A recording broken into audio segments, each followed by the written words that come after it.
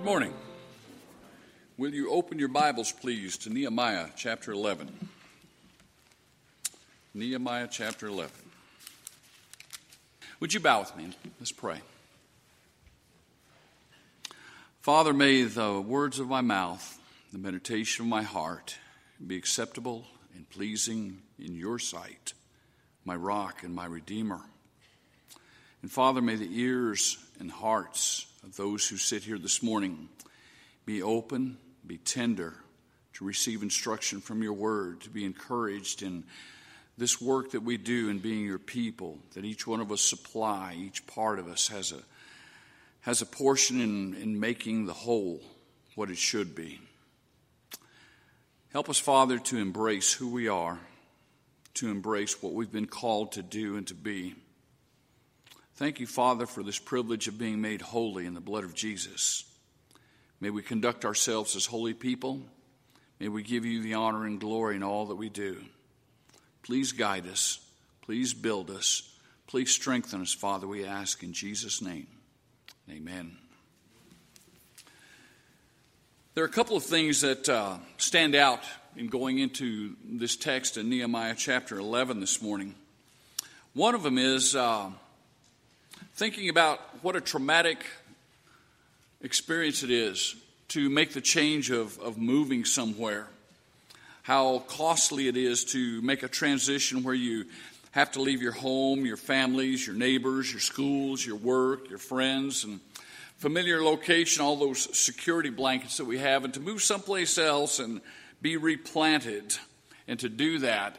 And we live in a society where that's becoming more and more common to be called upon to do that. And as Christians, when we move somewhere, that can be quite an experience in itself to try to plug in and to be a part of a congregation and what you're supposed to do and what's expected of you. There's also the element of realizing the somebodies that we have in a church really wouldn't be somebodies if it weren't for the nobodies. In other words, we have a lot of people who are more visible, more readily known by congregations, and yet behind the scenes there are a lot of people who are not known, who are not recognized for what they do, people that you might not even be able to name. And to realize that if it weren't for them, where would we be? In fact, in our individual lives, there's somebody who has helped to make us what we are, parents and family and friends and other people who have helped our lives. They've influenced us, and I think it's good to take time to thank them occasionally. And I think it's good to take time occasionally to recognize them publicly as far as the church goes and to appreciate them. When I look at Nehemiah, I realize that there wouldn't be a wall built if it weren't for the wallflowers. Typically, we think of wallflowers as being people who are off by themselves and they don't want, they just don't want to be part of anything. But I think of wallflowers also as being those who, they just don't want all the recognition. They don't want to stand out. They don't want to be anybody special. They just want to do what they're supposed to do. They're not after the attention and the accolades on all of that. And I mention that because I want to encourage us to bloom where God has put us.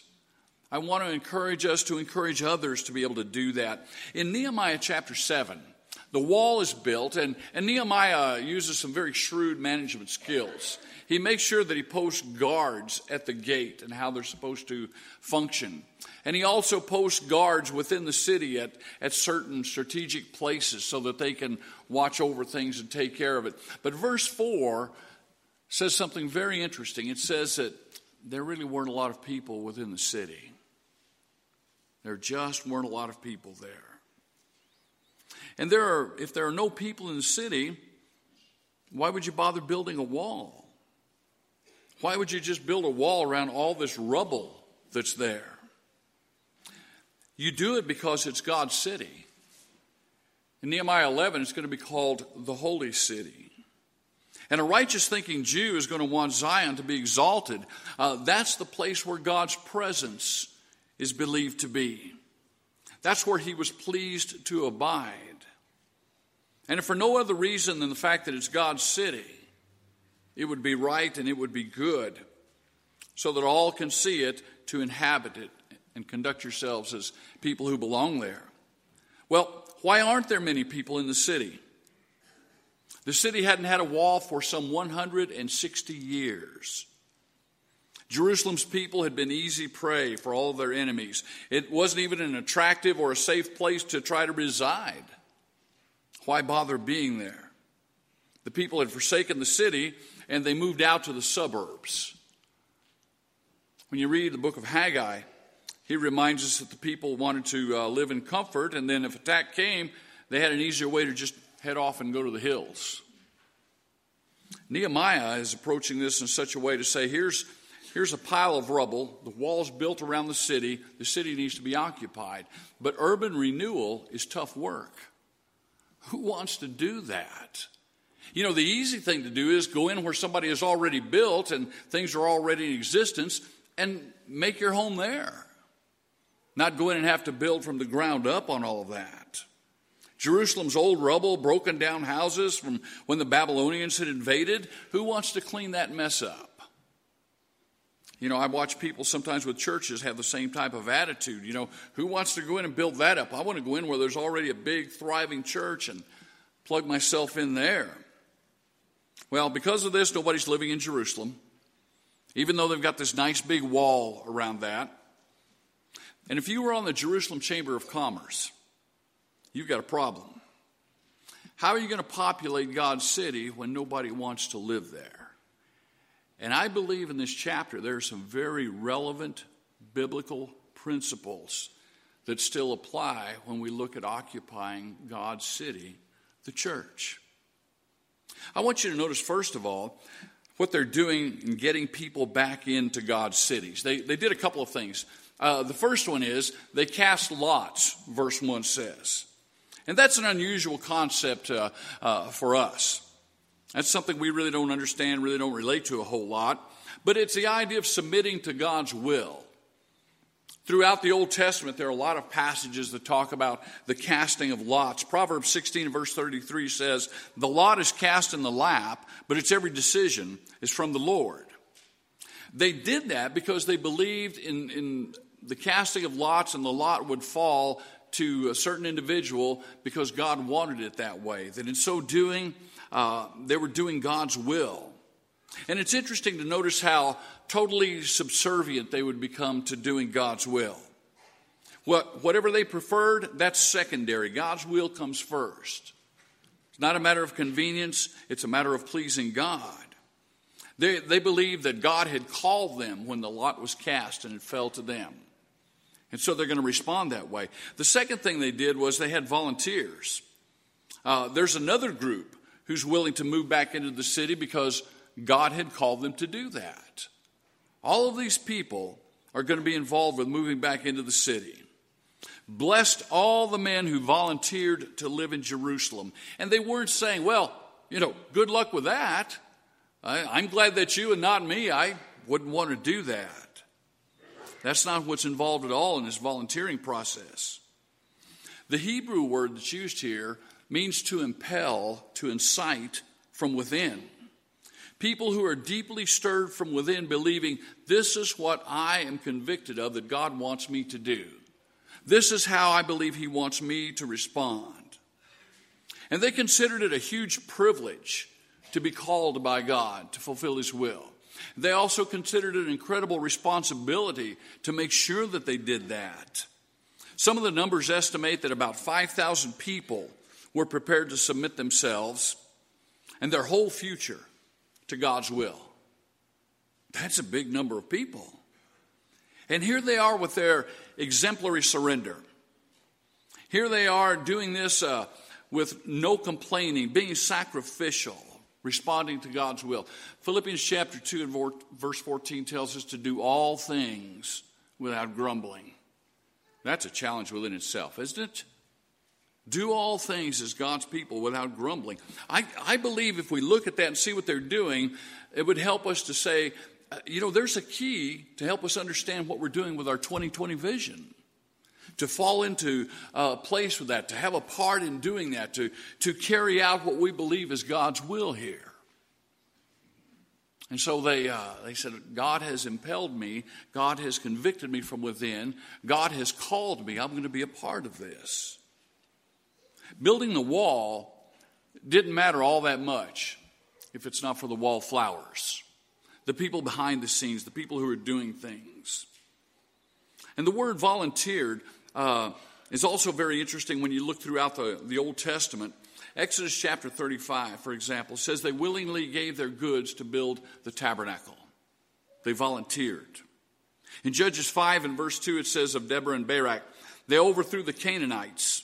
And when the people volunteered themselves, praise the Lord. You find it in 1 Chronicles 29 where they willingly offered to build the temple. They volunteered. And every time that I could see that the word is used, nobody is ever named per se. It's just the people. They're all involved with that. It's a behind-the-scenes type of thing. And I think one of the reasons for that is the primacy of holiness in their thinking. They believed that God was a holy God. They believed that they were supposed to be holy. They believed that it was a holy city, and so they were conducting themselves in a holy manner. What an immense privilege. What a challenging responsibility. And they considered that each one of them, with their entire life, was having a part in what was doing. The text that was read earlier in Ephesians 4, through that which every joint supplies. And they believed every one of them had a part in doing that. They're not going to get their names in the bulletin, in the newspaper. They're not going to get a lot of press for all of it. But you can't read about and you can't see great things that are done for God without realizing there are a lot of folks behind the scenes who help make it possible and do that. We think that God wants us to move into the city, so we're going to help. And a holy city with unholy people is a contradiction in terms. Holy city calls for holy people living there. Second thing I want you to notice in the text this morning is the list of people. And we're not going to go through and read all of those names. There are a couple that are kind of interesting. But the list of people speaks to the privilege of serving God. Notice those who willingly moved in verses 2 through 9. You know, and I think in some ways if you can't see that, you haven't done any moving in the last few years to really appreciate what's involved there. They freely offered themselves to God's work. You know, and I'm amazed as I read about that and see that and think how many times do we have to sometimes beg for volunteers to do things. They didn't even have to be asked. They just freely gave themselves to do that. And again, you know, when we talk about moving somewhere, that's quite a transition.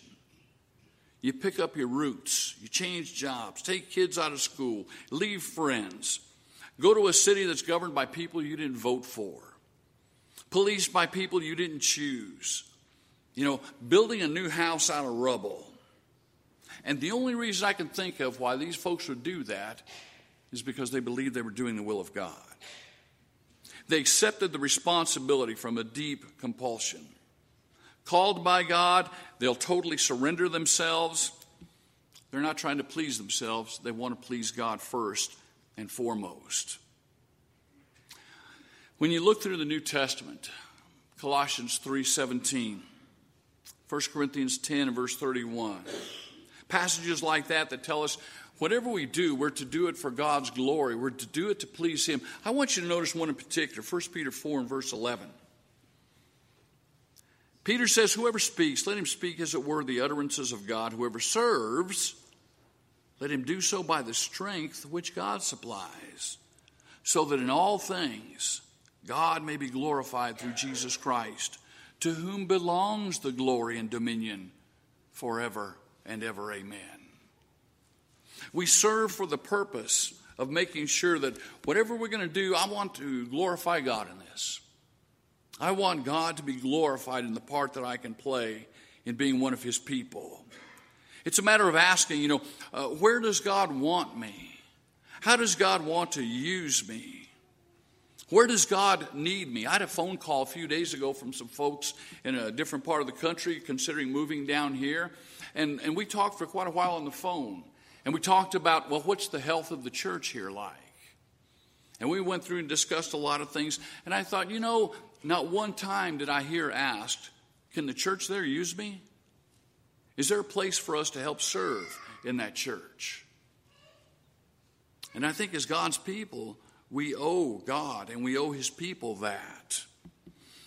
Make sure we're going to be somewhere where we're not going to be a bad advertisement for the gospel. That we have something positive to put in there. Notice also that in the beginning of verse 10, you've got those who served or those who carried on the work of the temple. Those who carried on the work of the temple. Again, when you read through some of these numbers, it gets rather interesting to consider. You've got something like, according to verse 12, 822 men. And I guess plus that, there are their families. And you go through again, skip all the names in that. The majority of the names, though, we'll never know anyway. We'll never have a clue as to who they were. But God wanted people in the city. He wanted the temple to be provided for. And here are the people who are going to do that. They moved to Jerusalem to lead God's people in public worship. I think that's just fascinating to consider. Most of them will never be known by name, but their part is very important.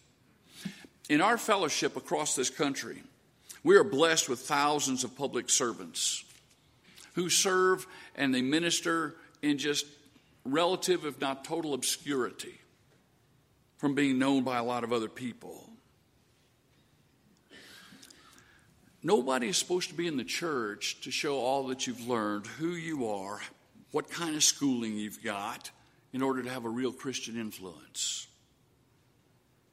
Such an attitude results in egotistical preachers. You end up with power-hungry elders, deacons who want to change everything to meet their desires, members who become more divisive than unifying. But when the people just serve to glorify God and they don't care if their name is called, that's what makes the difference. Humility and obscurity. When we put that in the pulpit, when we put that in our eldership, when we have that among our deacons, when all of the members serve that way, we realize that makes a big difference. I believe that people who have determined to work within the temple, to do the best they can, are of the most value to God and to his word. Verse 16 mentions a third group. Those who had charge of the outside work of the house of God. Wherever they're needed, that's where they'll serve. Those who serve wherever they're needed. There are a couple of names here that are interesting. One of them is Shabbathai, and the other one's Jozabad. And I thought, that'd be good names if you had twin sons. You'd want to name them that, wouldn't you? Boy, that'd be tough to get a handle on and hold on to. I do see this, though. This may be the first Buildings and Grounds Committee among God's people in the Bible. That may be what this is. They didn't preach any sermons. They didn't lead any songs. They didn't help on the missions committee. But they did make sure, watch this. They did make sure that after a week of worship, the temple was cleaned up. Maintained places where the sheep were kept. They made sure the grain rooms were full. And they made sure that when the priest's robes got dirty, somebody cleaned them. And do you think they and their helpers were important? Nehemiah did. And that's why he lists them here. There's a reason this morning why you sit here comfortably warm. And why in the summertime you sit here comfortably cool. That the sound system works well. That the cards and pencils are in the pew in front of you. That there are songbooks there.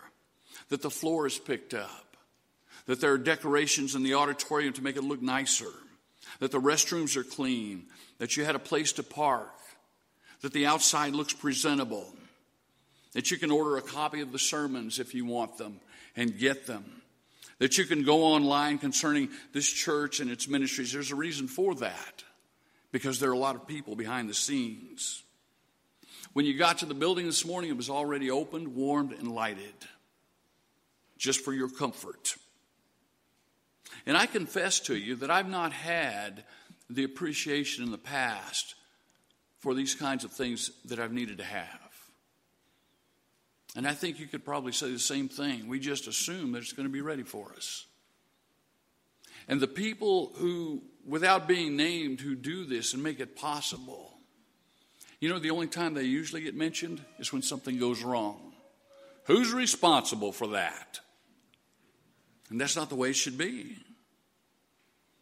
When was the last time you thanked our Shabbathais and Jozabads for what they do? The things that I've mentioned, rather than complaining about that. Do you know I've learned to appreciate the fact that vacuums and preacher's notes are just as important as the other? One is just as important and vital as the other is in many ways. Let me say something about the people who make sure that we have people to serve at the table, to lead our prayers, to read our scriptures. You remove them, and we've got chaos. Not everyone can lead, but all service will be remembered by God.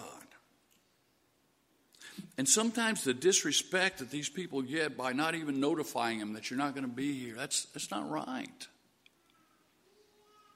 To realize that if we tried to do one Sunday without having those jobs taken care of and filled, watch and see what would happen, what it would be like around here.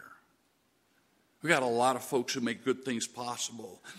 I just want to encourage you to be more respectful and more appreciative and just support them.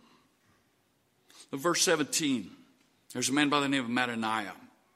He's a leader in thanksgiving and prayer. I think he's a leader on his knees. Maybe he couldn't preach, but he was important in the worship of God because he could pray.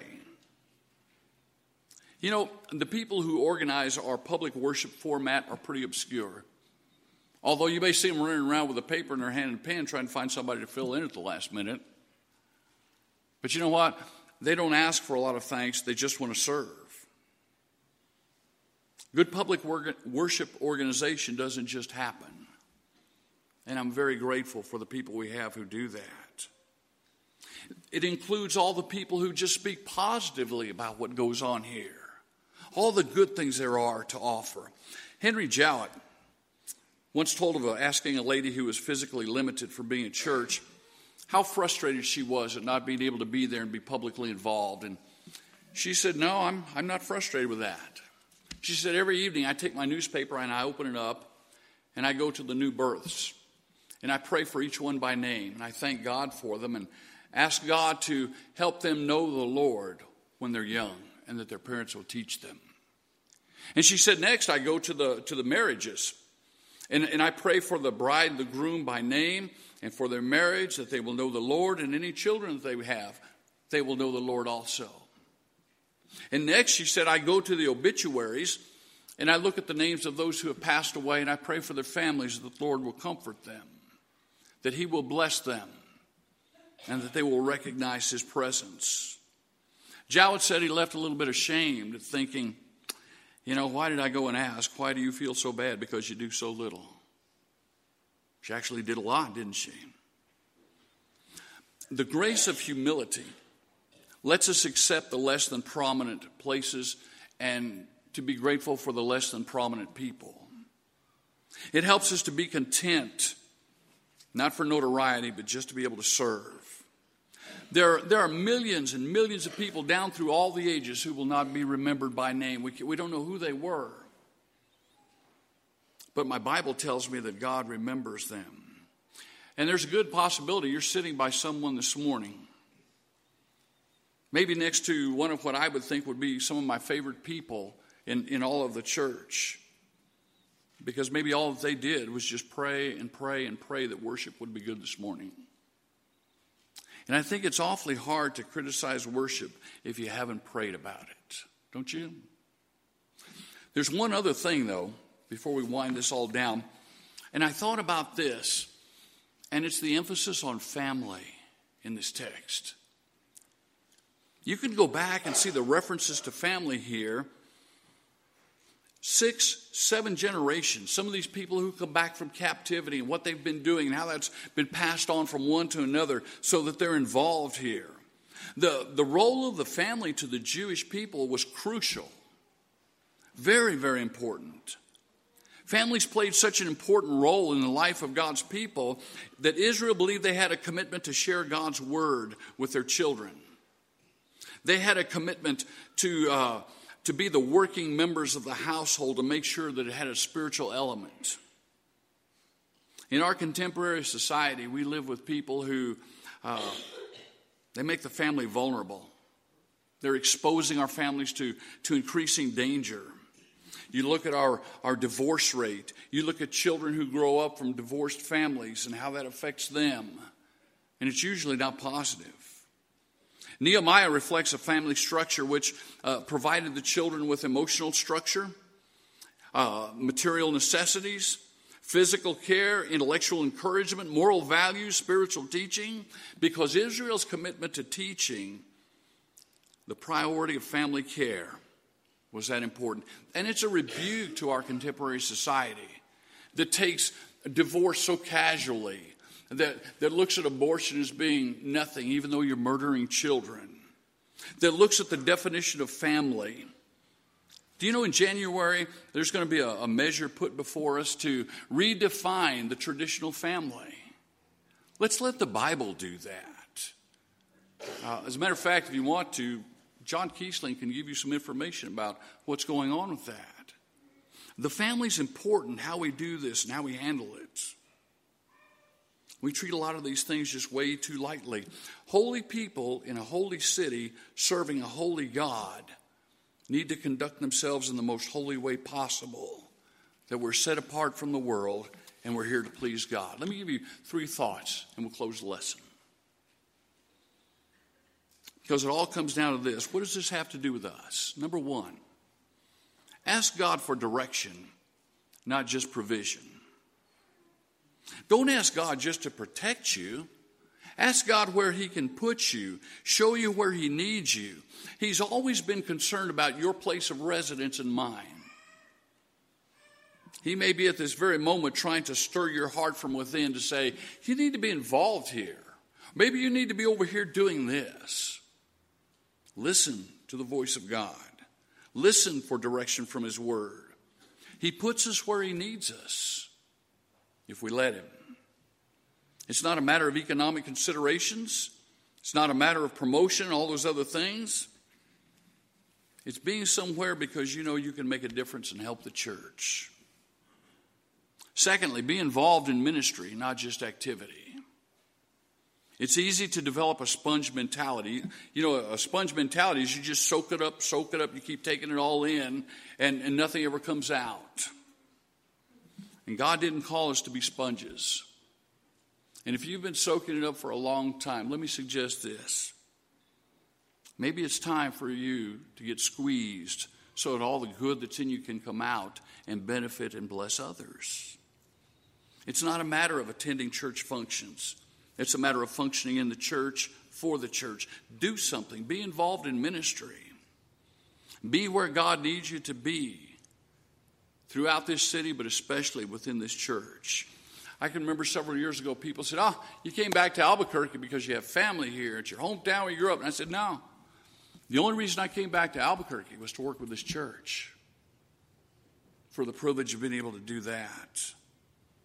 And thirdly, care most about your service, not about being noticed. The most obscure task is important if it's done in God's will. God doesn't look at applause meters. Hebrews 6 and verse 10 says, for God is not unjust so as to forget your work and the love which you have shown towards his name. Listen to this, in having ministered and in still ministering to his people. Do something. Find where God needs you to be. Get involved in some way, in some ministry. Be a servant. And so what if nobody ever knows who you are and nobody ever recognizes what you're doing? Just serve. God knows. And that's good enough.